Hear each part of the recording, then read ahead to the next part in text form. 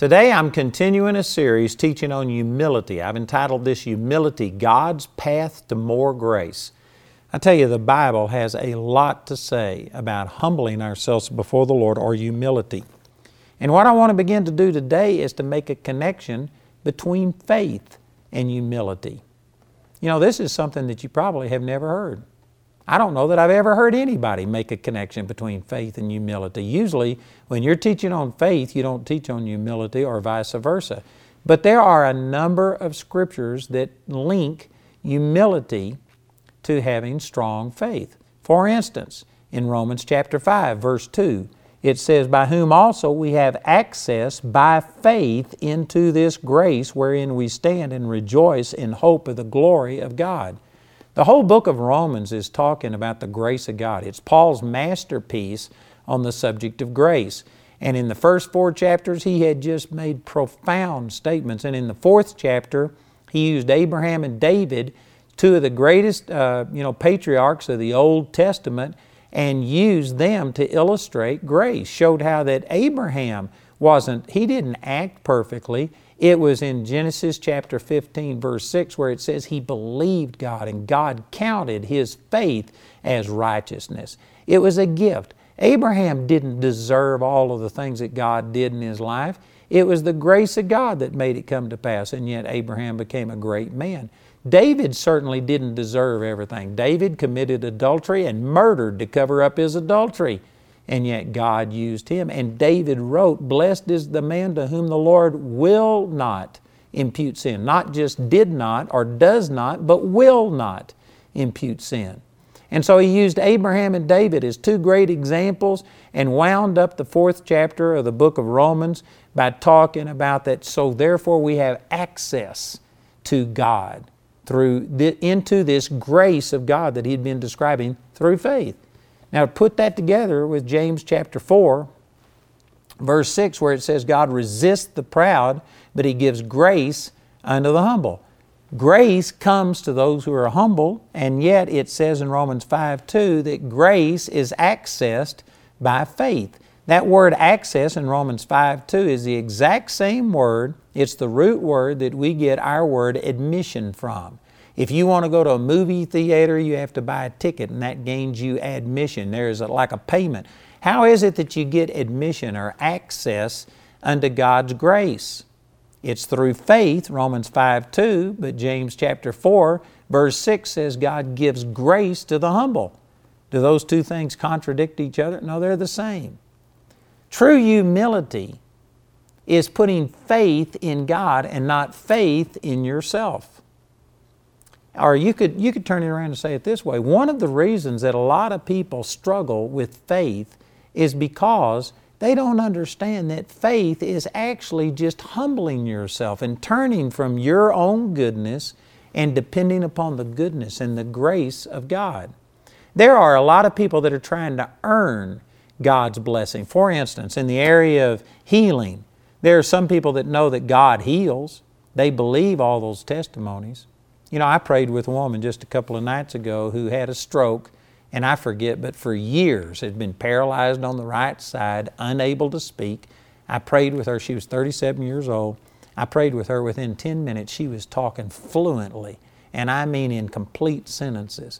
I went back and talked to her, and she was talking just as normal as she ever had. And I didn't see the final results, but I believe that if she's got part of that, she'll get the rest of it and stuff. And you know what? There's some people that believe that, and if I talk about that, and we saw a boy that we got a text message last Thursday night, and they said that this boy was dead, had quit breathing. And so there was a number of us, we just stood together and spoke healing over this child that is hundreds of miles away. Within 2 minutes, they got a text message again that everything's fine, totally normal, just was totally restored. We see things like this happen all the time. There's people who say, I believe that can happen. But when it comes to you receiving, you feel like you've got to do everything just right. You know what that is? And again, some people struggle to make these connections, but hopefully you'll get what I'm saying. You're actually in pride. You are actually looking at yourself and depending upon yourself and thinking you have to be good enough worthy enough for God to do these things in your life.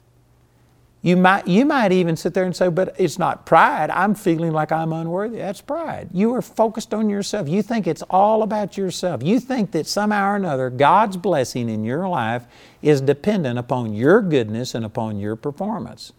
And you know what that is? Some people might say, well, that's condemnation and unworthiness. It's actually pride. You're focused on yourself. But humility is when you can look beyond yourself.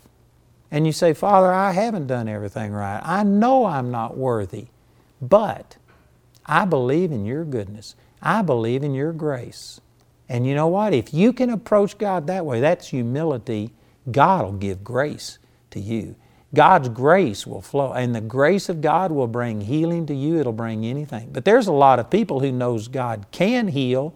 They may even believe it's God's will to heal, but they are trusting in themselves. They are feeling like, I've got to quit this sin. I've got to quit this thing. I've got to start doing all of these things right.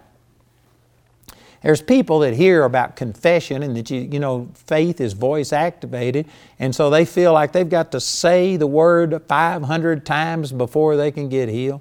It doesn't take 500 times confessing the word. It just takes one time confessing the word in total faith, depending upon God. But it may take you 500 times saying it before you go to believe in it.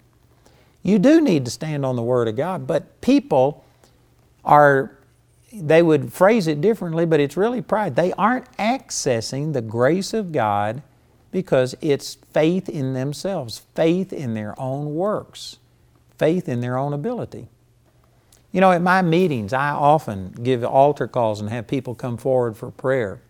And I've had people literally by the thousands stand in front of me and tell me, I know God heals, I know it's God's will to heal me, but I have done this and this and this. I've confessed the Word. I'm living a holy life. I'm going to church. I'm paying my tithes.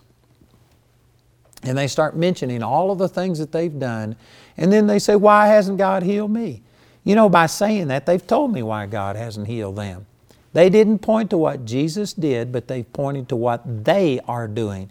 They are, in a sense, trying to justify and say, I'm holy. I'm doing these things. I'm doing all of this. Why hasn't God healed me? Because you are still into yourself. You are still depending upon your performance. I don't have people come to me and say, I know it's God's will to heal, and by the stripes of Jesus I'm healed, and I just receive it as a gift. I don't have those people come to me with the same confusion, because you know what? They are trusting in God, and that activates the power of God. But I have had people by the thousands say, I'm doing this, and I'm doing this, and this, and this, and how come God hasn't healed me? It's because you are still trusting in yourself. You are thinking, if I'll do, steps 1 through 5, then God has to perform. That's pride.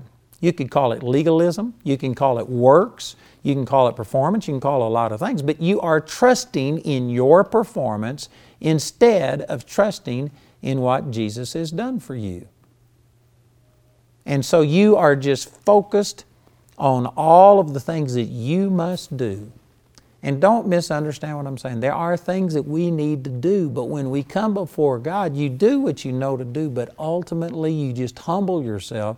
And faith is putting trust in God and not trust in yourself. This is the reason that some of you who have done something really wrong, maybe you've gone out and committed sexual sin, maybe you've gotten drunk, maybe you've done, who knows whatever, and you just can't believe that God would ever move in your life. You probably wouldn't say this, but you know what that is? That's pride. And you say, oh no, it's unworthiness. What it is, you are focused on yourself. And it doesn't matter if you're focused on yourself thinking I'm better than everybody else, or if you're focused on yourself thinking I'm worse than anybody else, and you have this low opinion of yourself, you are still letting yourself stop what God is doing. You are focused on yourself. A truly humble person is a person that has gone beyond themselves. They have died to themselves. And they're saying, Father, there's two extremes again. Father, I have thought that I am this awesome person. Now I humble myself and I'm just going to receive it from you, not because I deserve it or anything else. But then, on the other extreme, there are people that have sinned so badly, they feel so unworthy. You've got to go beyond that and say, Father, I am not going to sit here and let what I have done overshadow what you have done. Your sacrifice is so infinitely greater than my sin that I am going to stand up, and even though I don't deserve it, even though I am not worthy, I am forgetting myself and I am focused upon you and what you've done for me, and I receive it. I humble myself. That's humbling yourself. If you are wallowing in your own pity and in your own failure and feeling condemned over how sorry you've lived, you probably wouldn't call it that, but that's pride. And you cannot access God's grace as long as you are living in your own condemnation and focused on yourself. Again, the way that we use the word pride makes people think only of arrogance. But condemnation, unworthiness, feeling totally just devastated, oh, I'm so unworthy, that is pride. You are focused upon yourself. True humility is where you don't exalt yourself nor debase yourself. It's not about self. It's just about God. You just have to just come to God and say, God, you've paid it all. The only thing I can do is either believe and receive as a gift or doubt and do without. But you cannot add to God. Man, that's important. I believe that people need to understand this. Let me use these scriptures out of Acts chapter 20. This is the Apostle Paul speaking, and he was headed towards Jerusalem, and he didn't want to go to Ephesus, so he called all of the leaders of the church at Ephesus. Some people believe that there could have been as many as 50,000 or 100,000 people in Ephesus that were believers at this time, and they didn't have one central meeting place. They met in homes. And so all of the elders are talking about all of these different, pastors, under shepherds to Timothy, who is the first bishop there, and they call these people together. There could have been hundreds of them. We don't know. And anyway, Paul met with them on his way to Jerusalem, and he said, I'm not ever going to see you again. God has shown me that this is it, and I commend you to the grace of God. So here's some of his closing words to these ministers. In a sense, this is a ministers' conference. He knew that he would never see them again, and he was exhorting them. So in Acts chapter 20 and verse 18, it says, And when they were come to him, he said unto them, You know that from the first day that I came into Asia, after what manner I have been with you at all seasons. Some people might take this as a proud statement, but again, it depends. It is not humility to deny good things that have happened. And if God has done something good through you, there's nothing wrong with acknowledging that something good has happened. Like we've had $50 million come in 6 years. Man, there's nothing wrong with that as long as I give the glory to God, and I'm not sitting here saying it happened because I'm so talented or because I'm so smart. Man, it's just God that has done this. And this is what Paul's doing. He says, I have been with you, and he's commending his actions, and he said that it has been with you at all seasons. In other words, he's been consistent. See, some people who think, well, that's pride. No, it's the truth. He was consistent. He walked with the Lord consistently. It was humility when he says, be followers of me as I follow the Lord. Some people who think, well, that's an arrogant statement. No, it's humility. He was following the Lord. He made it clear that he wasn't perfect. He even said in Philippians chapter 3, not that I count myself to have apprehended, but this one thing I do, forgetting those things that are behind, I press forward for the mark of the prize of the high calling of God in Christ Jesus. Paul made it clear he wasn't perfect, but he was living a consistent life at all seasons to the point that he said, people, you follow me because I'm accurately reflecting the Lord. That's humility. Amen. In verse 19, he says, serving the Lord with all humility of mind and with many tears and temptations which befell me by the lying in the wait of the Jews. So here's Paul even speaking and commending his humility, which again, religion would say the moment you acknowledge that you are humble, then you aren't humble anymore. That's not right. Paul, he said right here that he was serving the Lord with all humility of mind. That means that at all times and in all ways, everything was permeated with humility, submission to God, dependence upon God, giving glory to God, but at the same time not denying that God was using him. Then he goes on to say in verse 20, he says, "And how I kept back nothing that was profitable unto you, but have showed you and have taught you publicly and from house to house." Now, some people may not see humility in this, but I've made some of these comments as we've gone through this teaching, but this is actually humility in action. He says, "I have kept back nothing that was profitable unto you, but have showed you and taught you publicly and from house to house." In other words, he declared the whole counsel of God. And I've pointed this out in previous teachings, but there's a lot of ministers today who know the truth. They know what the Word of God has to say about social issues, moral issues that are going on in our country, but they won't stand up and speak it. And you know why? They might sit there and justify it in a lot of ways and say, "I need the money, I can't offend people and drive them off and this and this and this." But the bottom line is, you know what? They honestly are more concerned about themselves, their ministry, promoting themselves, than they are about representing God properly. They know the truth, but they're afraid to say it. They're afraid of men. And you know what that is? That's pride.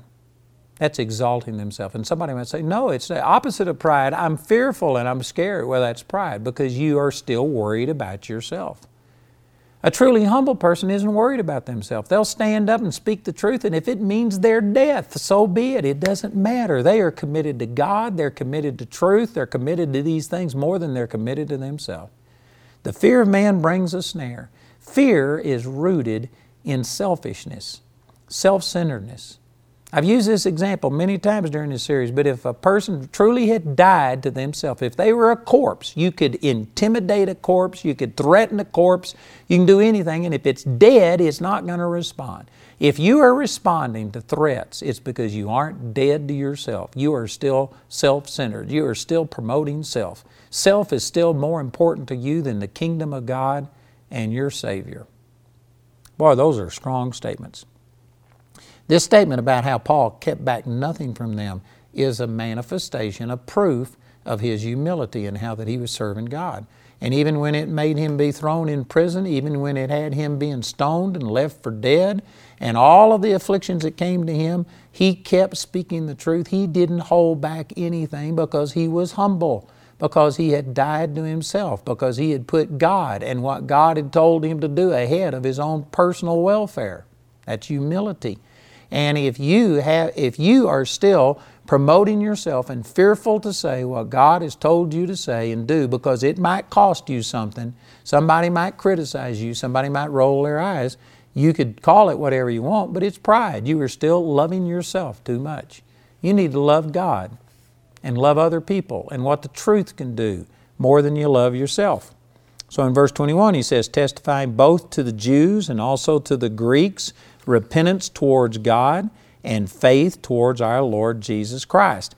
I've been teaching all of this week talking about how faith and humility are linked, and I used Romans chapter 5 verse 2 and James chapter 4 verse 6. Anyway, I hadn't got time to go back and do that, but if he's teaching faith and repentance towards God, well then he's teaching humility, because humility is not depending upon yourself, but just humbling yourself and receiving what Jesus did for us by grace. In verse 22 he says, "And now behold, I go bound in the Spirit unto Jerusalem, not knowing the things that shall befall me there."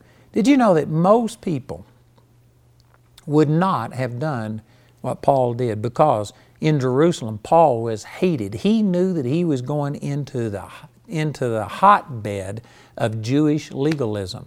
And right here, he's mentioning that he doesn't know exactly what's going to happen, but in the next verse he says, "Save that the Holy Ghost witnesseth in every city, that saying that bonds and afflictions abide me."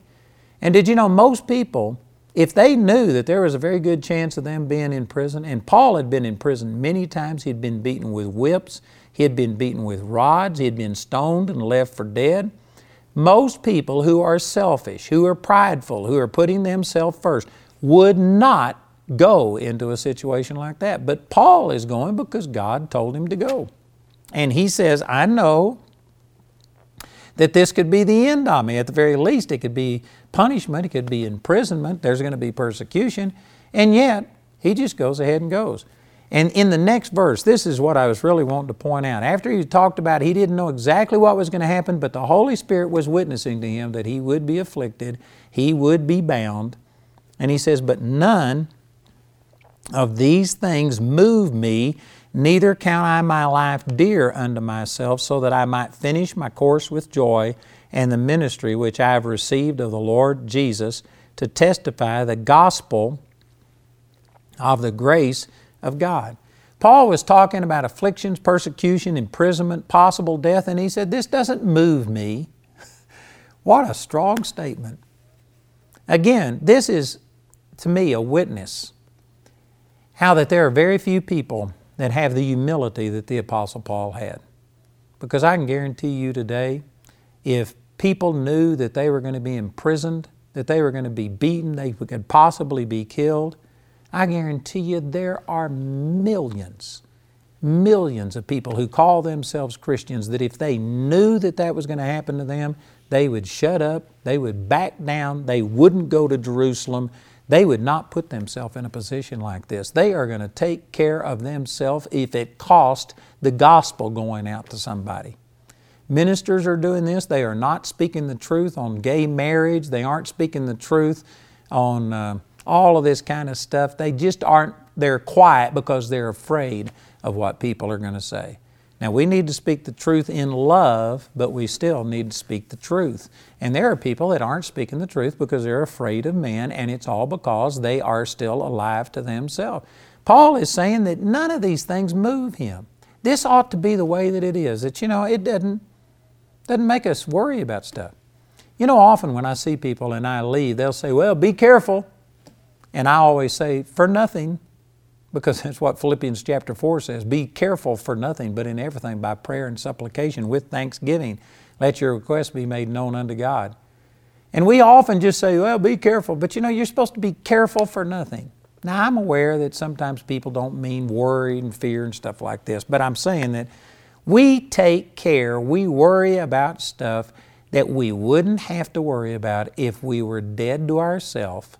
And if it wasn't about us and promoting ourselves, and if it was about just glorifying God, we could be like the Apostle Paul, that I'm going to go to Jerusalem, I'm probably going to be imprisoned, I might be killed, but that doesn't move me. And then he goes on to say, neither count I my life dear unto myself. This is just another way of saying that he was humble. A humble person is a person that doesn't count their life dear unto themselves. Now, don't misunderstand this. This doesn't mean that you go out and you abuse yourself and that you kill yourself and do things. You're supposed to take care of this. We're the temple of the Lord. You're supposed to take care of your temple. You're supposed to take care of yourself.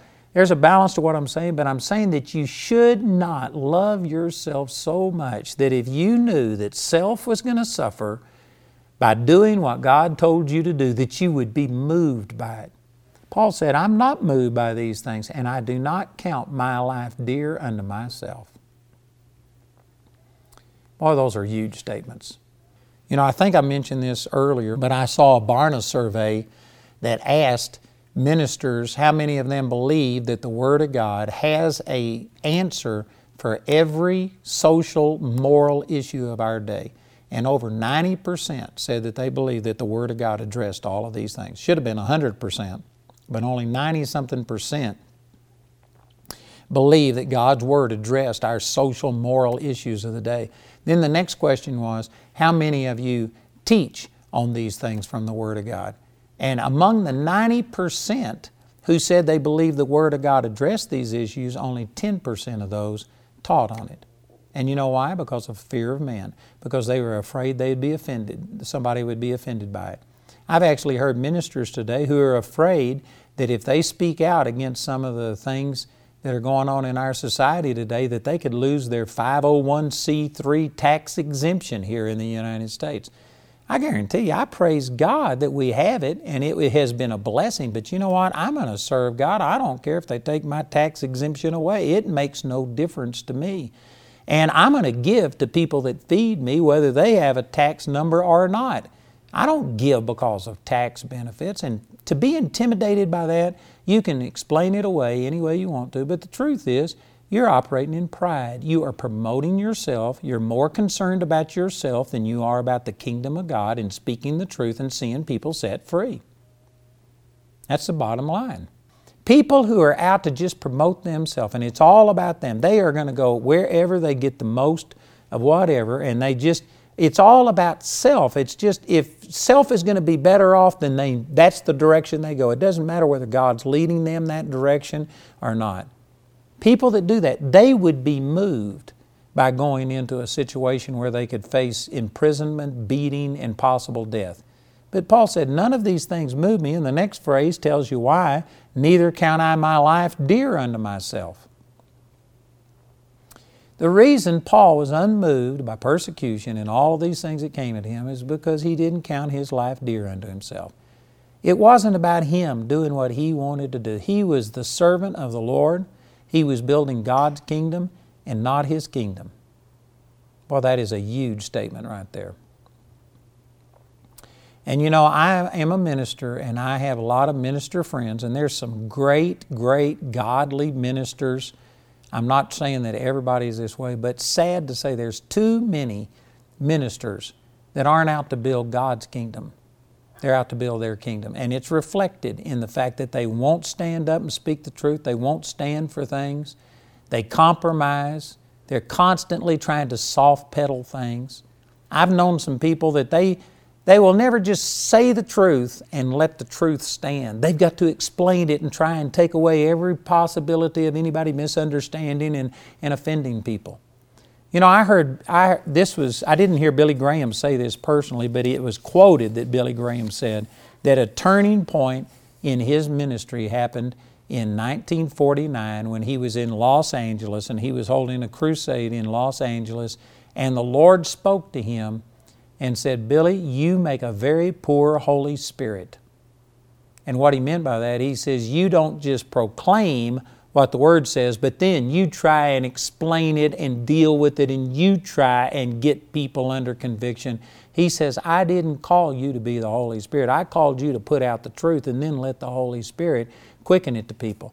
And he said that he quit trying to force people to believe, and he just started proclaiming the truth and saying this is the way that it is, and he let the Holy Spirit do its job.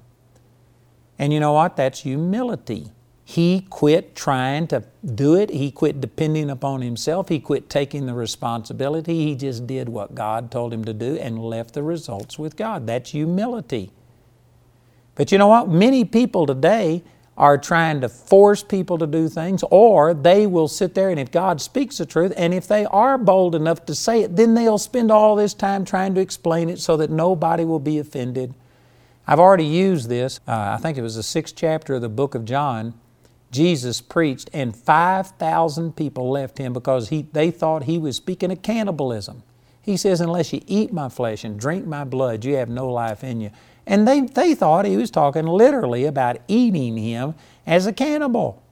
And they questioned Him on it. How can this happen? And instead of Jesus explaining Himself, modern day ministers would have fallen all over themselves. They would have broken a leg trying to, explain, oh, please don't misunderstand.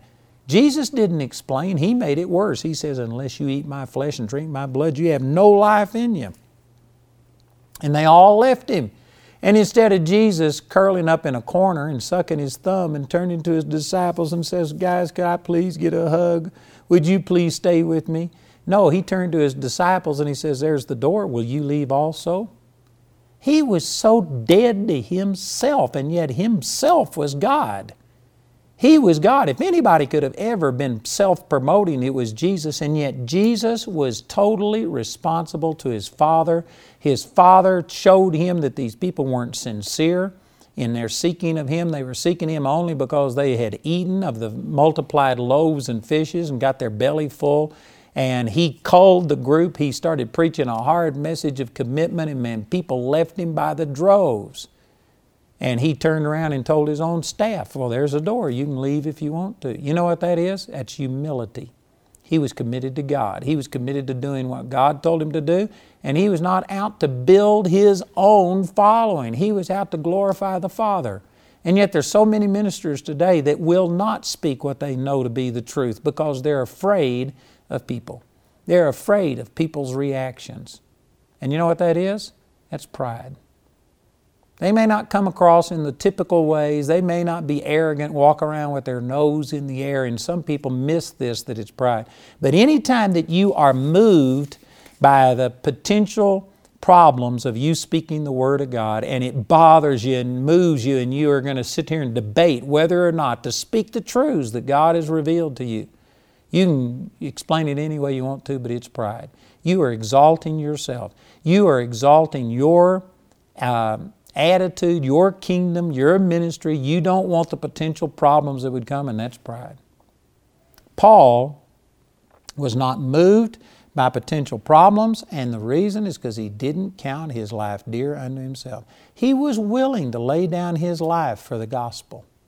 You know, in the book of Hebrews, chapter 11, it talks about all of these people that gave their lives. It talks about people who were sawn asunder. And you know, in the Bible, we don't have an account of this, but secular, or let me say history outside of the Bible, says that it was Isaiah that Manasseh had sawn in two because of his witness. Now, Manasseh later turned to the Lord after he had done this, and God reinstated him and God prospered him. But Isaiah, he just spoke the Word of God, and he was so criticized, he was imprisoned, and eventually, most people believe it's him that Hebrews chapter 11 is referring to that was sawn in two. And the Scripture goes on to talk about Daniel, Shadrach, Meshach, and Abednego, and then there were many who gave their lives and did not get delivered in this life. They will experience deliverance in the next life, but in this life they gave their life. And it says the world wasn't even worthy to have these people. You know what those people were? They were humble. They submitted themselves to God. They put God's kingdom ahead of their own welfare. And I'm telling you, brothers and sisters, some of you listening to this think, well, man, that'd be a terrible life. It's the greatest life possible, because when you aren't out to promote yourself, when you don't love yourself, but you love God more than you love yourself and stuff, it just is a great way to live, because then when something goes wrong and you aren't blessed or it's not that big of a deal, because seeing you prospered is not the focus of your life. You know, right now we are just seeing God bless everything that we're doing. But I have gone through a lot of things. I pastored 3 little churches, and I mean people stayed away from my churches by the tens of thousands. The largest church I ever had was 100, and that was in a town of 144 people, so percentage-wise it was good. But I mean, I never saw great big churches. And during some of these times, you know, one of the things that ministered to me was that I loved God and I loved His kingdom more than I loved myself. And I remember specifically when I was in Childress, Texas, and we had about 50 people or so coming to church, and I mean, we were struggling and we were ostracized. There was a lot of people that really criticized us and stood against us. One of the things that ministered to me was that I would look at my other friends, some people that I was very close with, and they were prospering. And I could see that the kingdom of God was still going forth. And even though my little situation may not have been real positive and I wasn't seeing great things happen, I remember just encouraging myself many times that the kingdom of God is going on. It doesn't matter whether I can experience it, whether I see it myself. I wanted to see it. I believe it was God's will for me to reach people and to see people respond.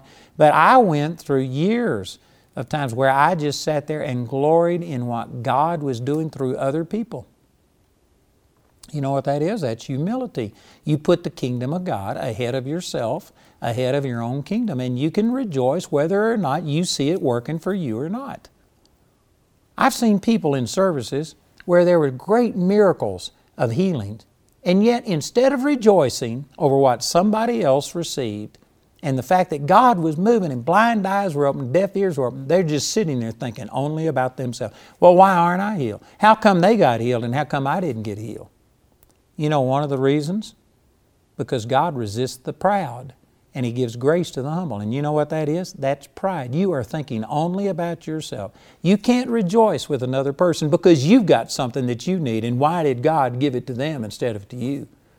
You know, a better way to look at that is like you're standing in a line, to get up here to the pay window or something, and you're in a line. And if the person in front of you got theirs Instead of saying, well, why didn't I get mine? The way you need to look at it is, that's one less person in line. They got theirs, amen. I'm moving towards the front. But there's some people that they don't rejoice over anybody else receiving anything unless they have it. You are just looking at things from your own standpoint. And let me be bold enough to say, I'm going to say some things here I don't really have time to defend. Some of you may disagree. But you know what? Depression is all about pride.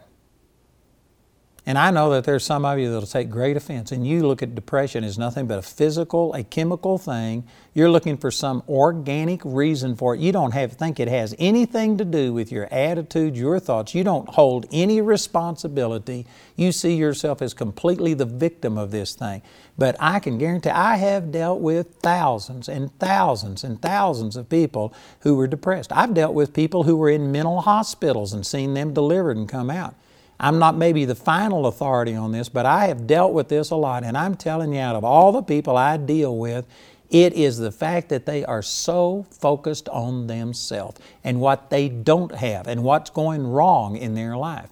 And there could be great things happening around them, and yet they just, when they see other people prosper, instead of rejoicing with them, they immediately say, well, then why hasn't it happened to me? And it drives them further into depression. You know what that is? That's pride. All pride is just rooted in yourself. You are looking at yourself and what you don't have. You could be looking at what you do have through Christ. You could be looking at other people. You know, in the church that I was raised in, we had a song that we used to sing about count your many blessings, name them one by one, and it will surprise you what the Lord has done. And I remember as a kid that people would stand up and give testimonies about that song and how that they themselves were experiencing trouble, but then they would go find somebody else who was having even more troubles than them, and it just made their load light, and they got over it, and they gave testimony about how it helped them. You know why? Because they took their attention off of themselves, and they got to seeing that, man, relative to other people, I'm blessed. And it made them focus on the good things. I remember a person one time saying that they used to complain about the pain in their feet until they saw a person that didn't have any feet. And then all of a sudden they realized, man, praise God, I've still got feet to be feeling this pain. And it immediately changed their attitude. But a depressed person is a person who doesn't take joy in what's happening to anybody else. They don't ever see anything good in their own life. They are focused on the negative. They're fearful that if today was this bad, oh, what's tomorrow going to be like? And they are just operating in total unbelief and fear, and that's what causes their depression. I know some of you are saying, no, it's a chemical thing, and that's the reason you can take this pill and it will help you get over depression. Well, I don't doubt that there are chemical problems in your body, but the chemical problems are not what causes the depression. It's the depression that causes the chemical problems. You know, I've heard it reported that Mary, Queen of Scots, was beheaded by Elizabeth. And the night before she was beheaded, she had long red hair. And the night before she was beheaded, she was in so much fear and worry that her hair turned white overnight. And you know what? There was physical things happening, but it's not the hair turning white that made her be fearful and worried that night. It was the worry and the fear that she had that caused her hair to turn white. Likewise, I don't doubt that people that have depression have chemical problems, but it's not the chemical problems that are the problem. It's the attitude and the focus on themselves and the negativity that is causing the chemical imbalance. So you can take a pill and you can treat the symptoms, or you could go to the root of it, which is your focus. And the fact that it's all about you and that you are just focused on yourself and what you don't have, and fearful that self is going to be denied, and ashamed of the things that you've done, and hurt over the things that have done to you, instead of looking to God. I guarantee you it is impossible for you to be depressed if you were to think about all that Jesus has done for you. I don't care how bad your situation is. Jesus loved you enough that He left heaven and became a man, suffered, was rejected, murdered, and rose from the dead. And He did all of that for you. And He didn't just do that 2,000 years ago, but He gave you the Holy Spirit. And today you have the same Spirit. If you haven't been born again, you can have access to the same Spirit that raised Christ from the dead. If you are born again, you already have that same power on the inside of you According to Galatians 5:22 and 23, you have love, joy, peace, long-suffering, gentleness, goodness, faith, meekness, temperance. You got all of these things. If you were to focus on all that God has done, all that He wants to do, all that He's going to do in eternity, I mean, if this life never improved, if you never saw your prosperity in this life, if you never get healed in this life, if people never treat you right in this life, you are headed towards an eternity where you are going to live in a mansion on streets paved with gold. You are never going to have any more sorrow. You're never going to have any crying. And if you were to think of those things, it is absolutely, physically impossible for you to be depressed thinking on all of the love that God has extended towards you, the good things He has for you and has planned for you. If you're depressed, it's because you have forgotten those things. You may still have the knowledge, but you aren't focused on it. And you're just thinking about what you don't have. And you're thinking about your problems. And you know what that is? That's pride. You are all about you. It's all about you. You don't rejoice with anybody else. It's just all about you. I'm telling you, it is a blessing.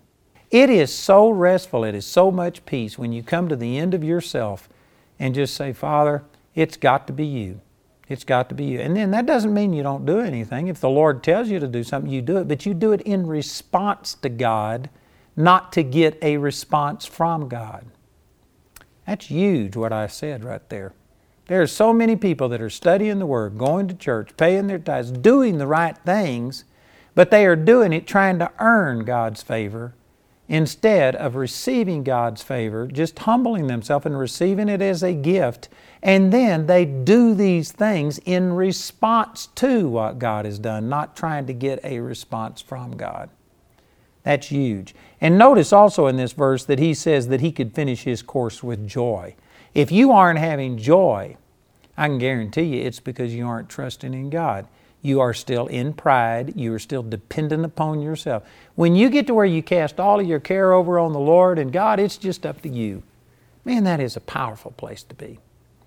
You know, back in 2009, the Lord spoke to me that I was going to have to do something to accommodate our Bible college and help it grow, or I was going to have to kill it, one of the two. It was at a breaking point, and we were just bursting at the seams. So a long story, but the Lord gave us this place up in Woodland Park, Colorado that we call the Sanctuary.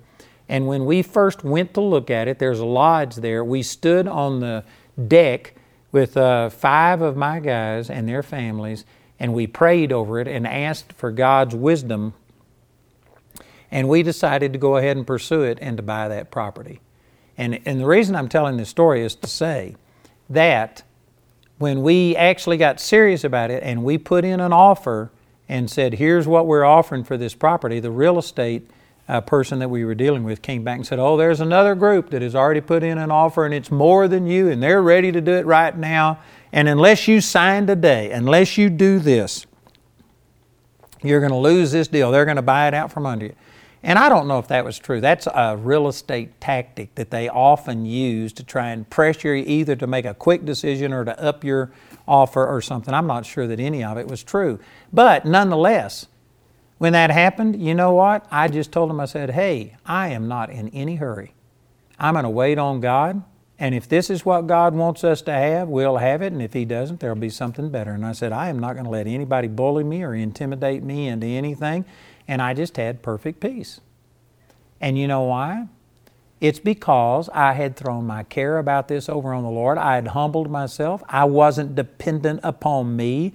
I did not feel like I had to make this come to pass. I was waiting on God, and I was willing to let the whole thing go. It's just exactly what Paul's saying. He didn't count his life dear unto himself. And so because in that situation, it's not like this was not me trying to build my kingdom. If this is what God wanted us to have, we would have it. And if He didn't, I could live without it. It's no problem. And did you know when I had that response, I had one of my guys come to me and he says, I know this is God just because of the response that you have. He said, if you were in the flesh and if this was something you were doing on your own, you would feel like you got to do something right now. You would be under the pressure and you would be under duress to get it done right now. And he said, the peace that you've got, he says, that's God.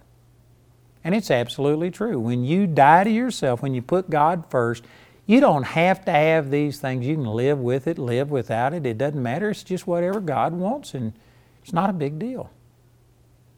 And that's powerful. You know, I'm speaking to some people right now.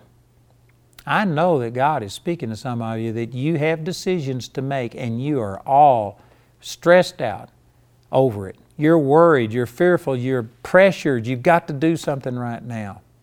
You know what? You need to cast the care about that over on the Lord. And He may have you do something, but do it in response to God, not trying to get a response from God. Just cast your care over on it.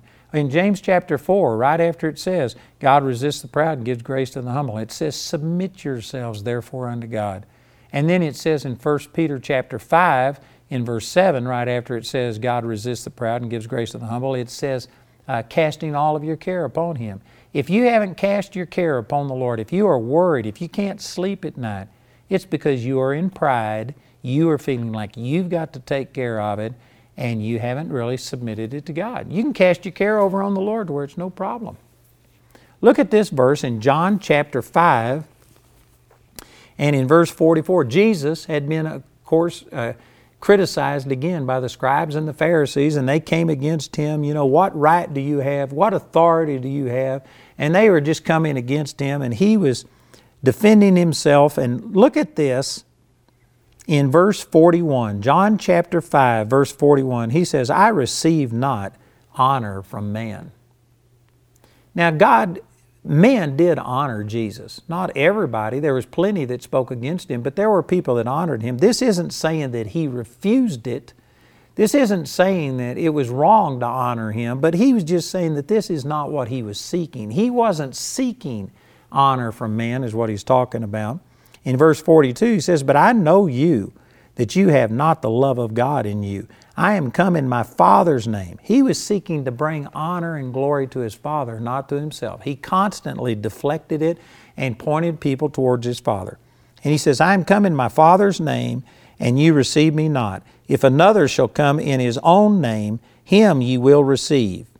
How can you believe which receive honor one of another, and seek not the honor that cometh from God alone? That is one powerful verse. John 5:44. How can you believe which receive honor one of another, and seek not the honor that cometh from God alone? Did you know if you are a man pleaser, if you are doing things because you are codependent upon people's approval, you can't live without their approval, then you cannot believe, not with God's kind of faith. And you know, that's because humility is an important part of faith.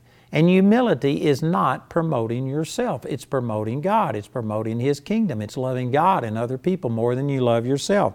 If you are a selfish person, if you are a proud person, that it's all about promoting you and you've got to come out on top, then Satan will convince you that following God and doing certain things is going to be detrimental to you, which is really untrue. The truth is, the more that you honor God, the more you will be honored. You know, these verses that we started with over in James chapter 4, let me just get some of these verses.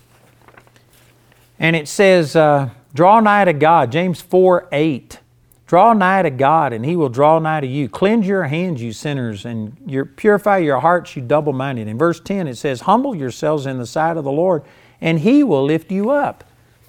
You know, it looks like to the natural realm that if I humble myself, if I don't promote myself, if I don't seek honor, and if I don't seek to draw people's attention towards me, well then, how will I ever be honored? Because we, again, think that we have to do it all ourselves. But this says, you humble yourselves in the sight of the Lord, and He shall lift you up. God will exalt you. It's contrary to what you think. But promoting yourself causes God to resist you. Defending yourself causes God not to defend you. Publicizing and telling everybody how awesome you are tends to make God not tell everybody how awesome you are. It's exactly opposite of what we think. And this is saying that if you are you cannot believe which receive honor one of another. Another way to say that is that if you are seeking the honor that comes from man, you cannot operate in Bible faith. You will not do it. You'll back down. I can guarantee you, if you take a stand in faith on the Word of God, you're going to be criticized. People will think you're crazy. Man, I can say this with some authority because I've had a lot of criticism and stuff come my way. And you know what? If you are out to please people, if you are out to win a popularity contest, you'll back down. If it's more important to you that you be accepted than it is that you represent God properly, then you'll back down. You'll compromise. You won't speak the truth. Around the water cooler at work, when people go to saying things that are completely off the wall, you don't have to jump on them and be a religious person that, condemns them. You can show love, but man, you need to, every time you get a chance, you need to interject the truth. And you need to stand up for the truth. And if you're afraid to do it, then it's because you're operating in pride. And you cannot truly believe God and be a man pleaser. If you are fearful of rejection, you are not going to operate in God's kind of faith. Let me use this verse over in Proverbs chapter 29. I'm not sure the exact verse, but it says, "The fear of man bringeth a snare, but whosoever puts his trust in the Lord will be safe." If you are afraid of men, then you are going to be snared. You know what a snare is? It's a trap. It's something that you catch an animal in and they can't escape. And Satan, one of his traps that he uses is a fear of men. Fear of what people are going to say. And the only reason you have that fear is because it is so important to you to have their acceptance and their approval. You can get to a place to where honestly the only person that you are out to please is God. And if you please God, then it doesn't matter if people are pleased with you or not. And I know some of you are thinking, you cannot live that way. Well, don't wake me up because that's how I'm living. I don't do it perfectly, but I guarantee you to a very large degree that's exactly what I'm doing. I am out to please God. And even though I don't do everything exactly the way I'm supposed to, man, that's my heart. God sees my heart, and God has blessed me and prospered me, and it's working. And I am not out. I don't care about what people think. Now, I can't say that it doesn't affect me any at all, but I have learned how to, when I get that temptation, how to deal with it and cast my care over on the Lord. And basically, I don't let what people think overcome me.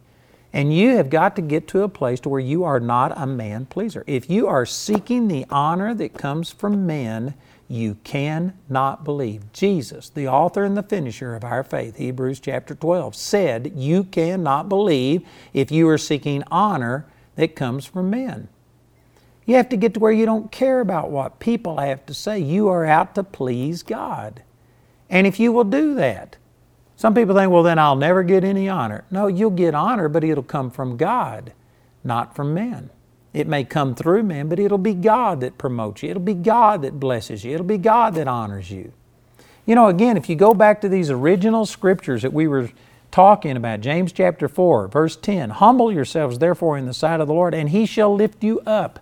Some people think that humility is never being lifted up. It's never having anything good happen. You're going to be poor, you're going to be discounted, overlooked, you'll never amount to anything. That's humility. No, humility is humbling yourself, making yourself totally dependent upon God, doing what He says, not needing men's approval. But if you do it, and if you do it consistently over a long period of time, the Lord will lift you up. There's nothing wrong with being lifted up. It's just you shouldn't lift yourself up. You ought to let God be the one that promotes you. You know, I've given examples of this all throughout this teaching, but I could just name you many times in my own life, in other people's lives that I know, who they did what was right in the sight of God. They humbled themselves even when it looked like it was to their own detriment, and God promoted them. God promoted them. There's nothing wrong with promotion. It's just that you shouldn't have to fight and promote yourself. Don't ever compromise to promote yourself. Do what's right. You humble yourself and stay consistent and steady with God, and God will promote you. Man, that's awesome. And you know, again, I'm experiencing this. I am certainly not claiming I've done all this right, but there are so many times that I have been tempted and people have tried to get me to compromise my convictions in order to obtain a goal, even a good goal, reaching people and doing things. But you know what? I just decided that I'm going to stick with what God told me to do. I'm going to do it even if it's to my own detriment. I'm going to keep serving God. And God has blessed me over and over and over again. When I was driving in today, I was just thanking God for all of the blessings that He has in my life. And I don't know if this is accurate, but I said, and I feel like I am the most blessed man on the planet. I mean, God is good to me. God is blessing me. Things are awesome. But you know what? I hadn't done this to myself. God has blessed me. God is prospering me. I want to turn over to 2 Corinthians chapter 12 and just look at some of the things that the Apostle Paul said about humility. And so in 2 Corinthians chapter 12 and in verse 6, it says, "For though I would desire to glory," or boast is what he's talking about, brag on himself, "I shall not be a fool." Boy, I could spend a lot of time on every one of these phrases, but did you know a fool in the Scripture is a synonym for a person who's not believing in God, not trusting in God. It says in Psalms chapter 14 verse 1 and Psalms chapter 53 verse 1, it says, "The fool hath said in his heart, there is no God." So when he's talking about I will not be a fool, he's going to say, I'm not going to talk like a lost man, a person that doesn't know God, a person that doesn't have a relationship with God. And in context, he's saying that I'm not going to boast like a fool would, like a person who doesn't know God. I know that some of these words are offensive to us in our politically correct world today and stuff, but it really is foolish. It's acting like an unbeliever when we start taking credit for things that only God could have done in our life. And this is what Paul is talking about. Paul was used probably more than any person in the New Testament to establish the gospel, wrote half of the New Testament, and he said, I might desire to glory. Here he was, still having to deal with this self that wanted to promote itself and do these things. And it's important that you recognize that he was a man who was submitted to God to the point that he said, follow me. Use me as an example.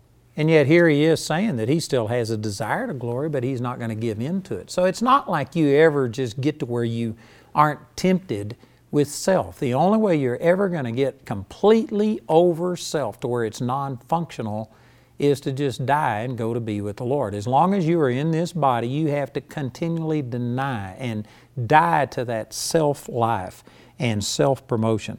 So he says, though I would desire to glory, I shall not be a fool, for I will say the truth. But now I forbear, lest any man should think of me above that which he seeth me to be, or that he heareth of me, and lest I should be exalted above measure through the abundance of the revelations. Now again, see, I've spent a lot of this series has been trying to counter the religious concepts about humility. I think that religion has presented humility as weakness, as just inferiority and things like that. Humility, Paul here is talking about that he has an abundance of revelation. Some people will say, well, see, that's prideful right there. He shouldn't even acknowledge that he has a bunch of revelations. The previous verse, he says, I'm going to speak the truth. It's the truth that Paul had an abundance of revelation. God unlocked the gospel unto him. He even said that this gospel was committed unto me. God did an awesome thing, and if Paul wouldn't have acknowledged that he had an abundance of revelation, he would have been lying. And there's a lot of people that will lie in the name of humility.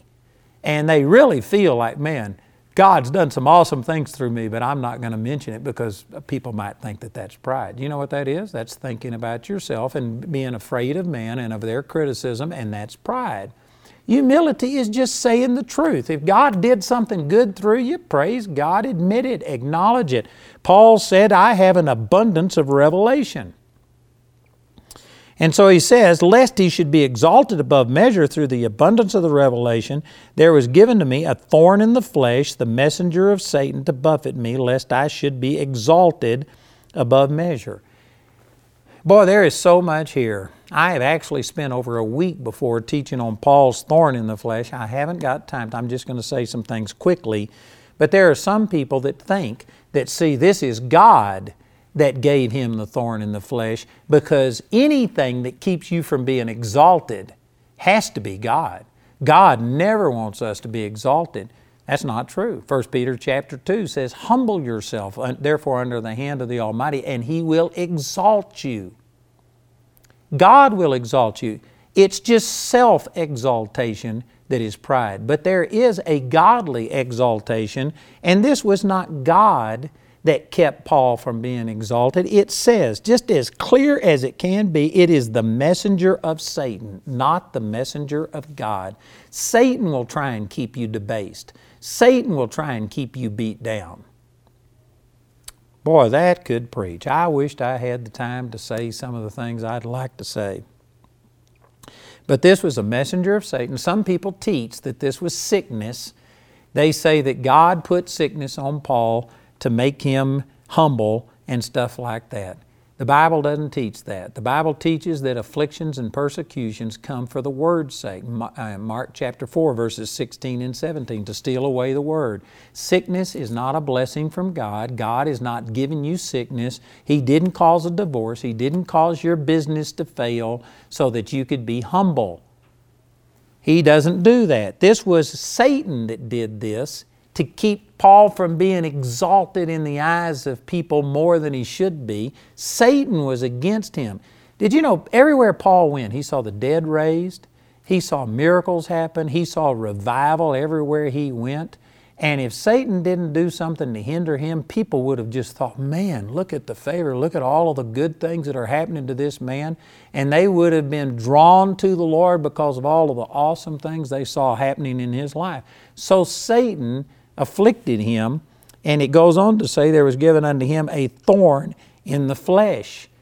I hadn't got time to go back, but there are 3 instances in the Old Testament where it says you drive out all of the inhabitants of the lands, purge yourself of these idol worshipers and people who reject God and all of this. And it says if you don't, they'll become thorns in your eyes and pricks in your side.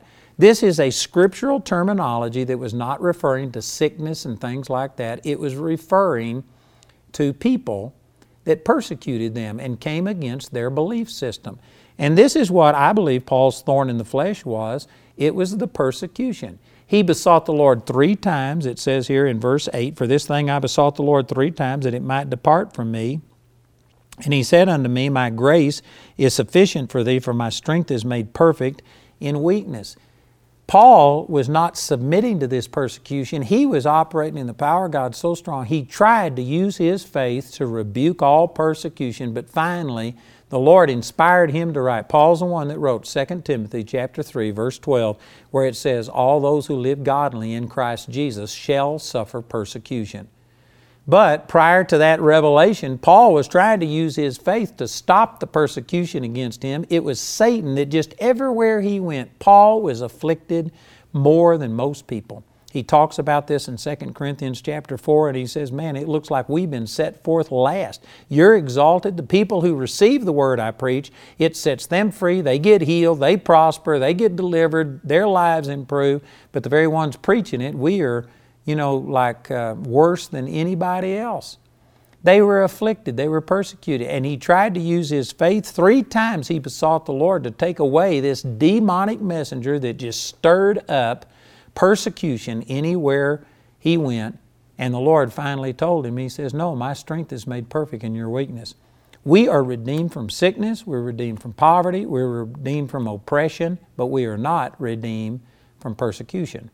Jesus said that we would suffer persecution. If the master has been treated and called the Beelzebub, then what are they going to call his servants?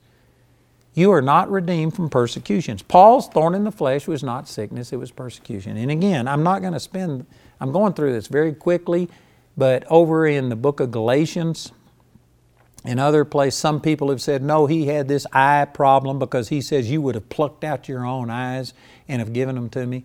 And the reason people think it's sickness, there's probably multiple reasons, but one of them is because it says, I will glory of the things that concern my infirmities. And the word infirmity to us, we use it nearly exclusively to describe some type of sickness.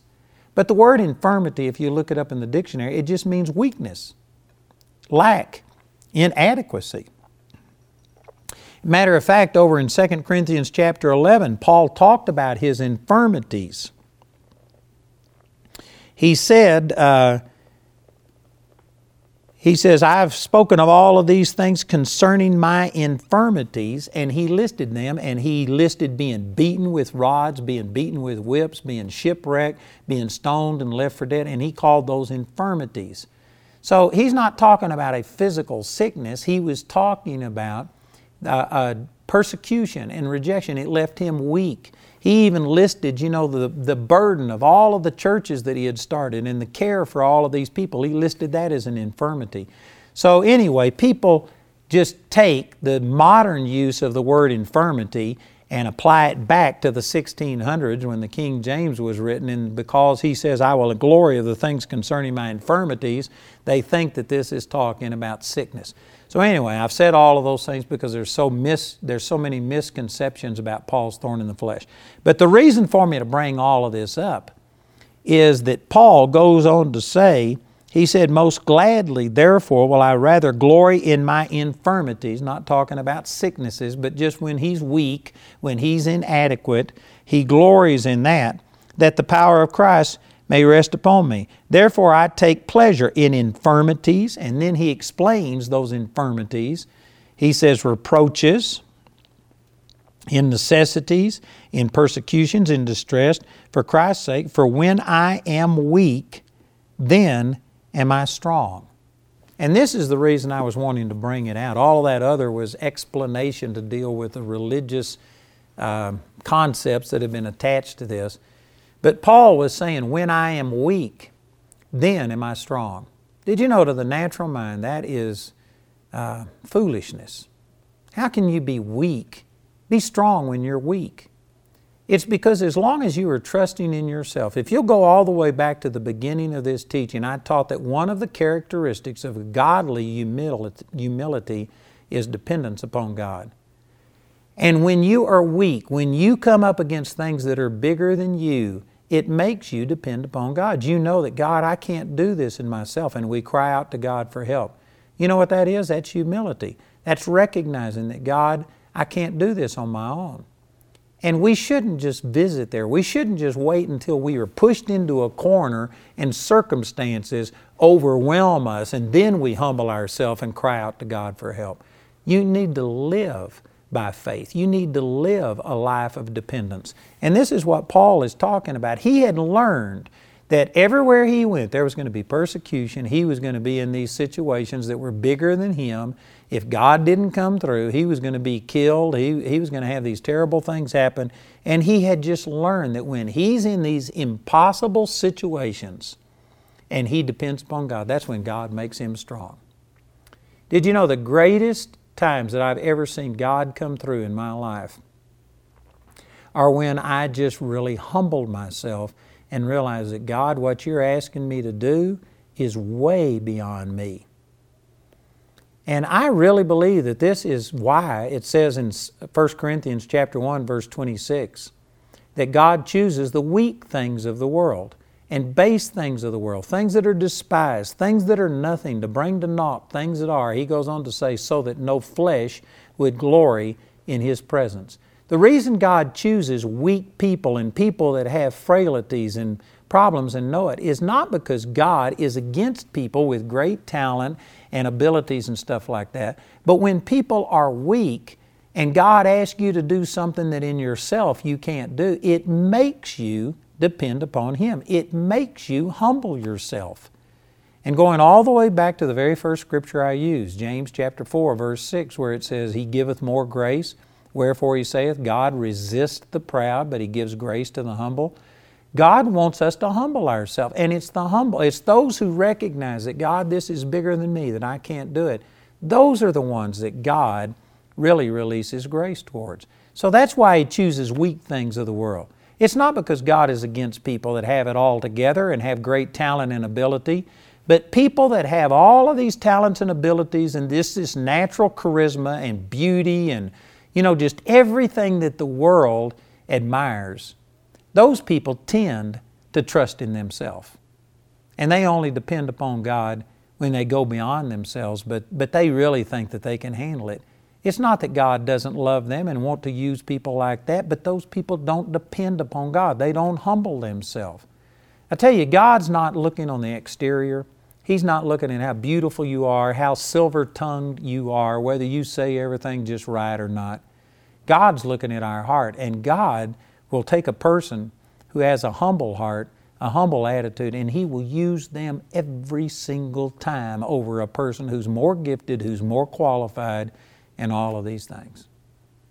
Boy, those are some big statements right there. But this is what Paul is talking about. He learned through this deal with his thorn in the flesh that when he's weak, then he's strong. And I tell you, this is just a way to live, is to recognize every single day that, Father, thank You for my health. Thank You for the talents. Thank You for the ability to function and all the things that You've given me. But God, I am dead in the water. I am nothing without You. I need You today. And I can truthfully tell you, I've gone into circumstances before where it was just overwhelming. And there was no way in the natural that I was ever going to be able to cope. I'm not the most gifted person that there ever was. God has given me some of the most gifted people, I believe, in the world today. I'm not going to spend time talking about it and trying to convince you, but it's my opinion, out of our 500 employees, that God has given me some of the movers and the shakers in this entire world. People that have built businesses that are multi-million, billion businesses. These people have all come around to help me. And did you know, as we discuss all of the things that we're doing and what our vision is and how to get there, these people are talking about business stuff and discussing things, and I don't get it. And I have to stop them often and say, time out, you're speaking business-ese. I don't know what you're talking about. And simple things that they think anybody ought to know. You know what? I'm just not the sharpest knife in the drawer. I don't know about all these kind of things. And yet God has blessed me. And I've just learned that for me, instead of trying to fake it and try and improve myself and somehow or another convince these people that I know what I'm talking about, you know what? It's just a position of strength to recognize God has called me to do certain things. He's called me to teach the Word. He's given me an ability to speak the Word and connect with people and to change people's lives. And He's given me a vision and shown me things He wants me to do. But you know what? I don't have the business sense. I don't know how to deal with all of the staff. I don't understand all of the government regulations and all of the rules and the laws that govern all of these things. And so I've let God bring people around me, and I recognize that in my weakness, I'm strong. As long as I just stay with what God told me to do and don't try and be something that God didn't call me to do, I'm in a position of strength. And you know what? I'm just not getting out of it. And that can apply not only in business things that I've been talking about, but there's other things in the ministry. There's things that other ministers are doing that I support. I give tens of thousands of dollars to help other people do some things, but you know what? I know what God has called me to do. He's given me a media ministry through television, through the internet, through all the materials that we put out. He's laid on my heart to raise up a Bible college, which I believe is going to be the premier Bible college in the world, not to put down anybody else, but I just believe that's where God's leading us.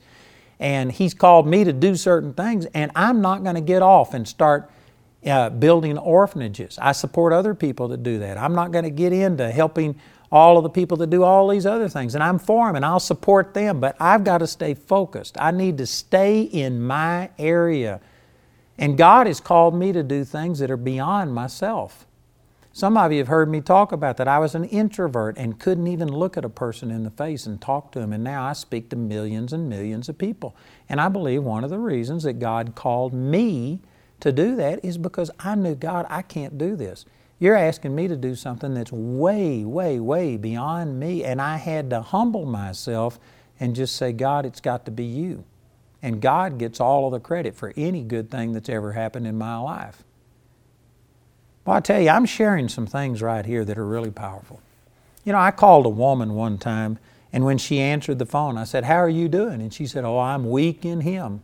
And when she said that, it kind of took me by surprise, because people don't want to talk about their weakness, but it's when you recognize that you are weak, that you in yourself can't do anything, It's when you are weak that you're really strong. As long as you are reading your own press releases and you are really excited about who you are and what you can do, did you know what? You're vulnerable. And pride goes before destruction, a haughty spirit before a fall. Proverbs 16:18. And as long as you are confident in yourself and stuff, you are in a really slippery position. You're about to fall. But as long as you can recognize that, God, in myself, I can't do this, then you're in a position of strength.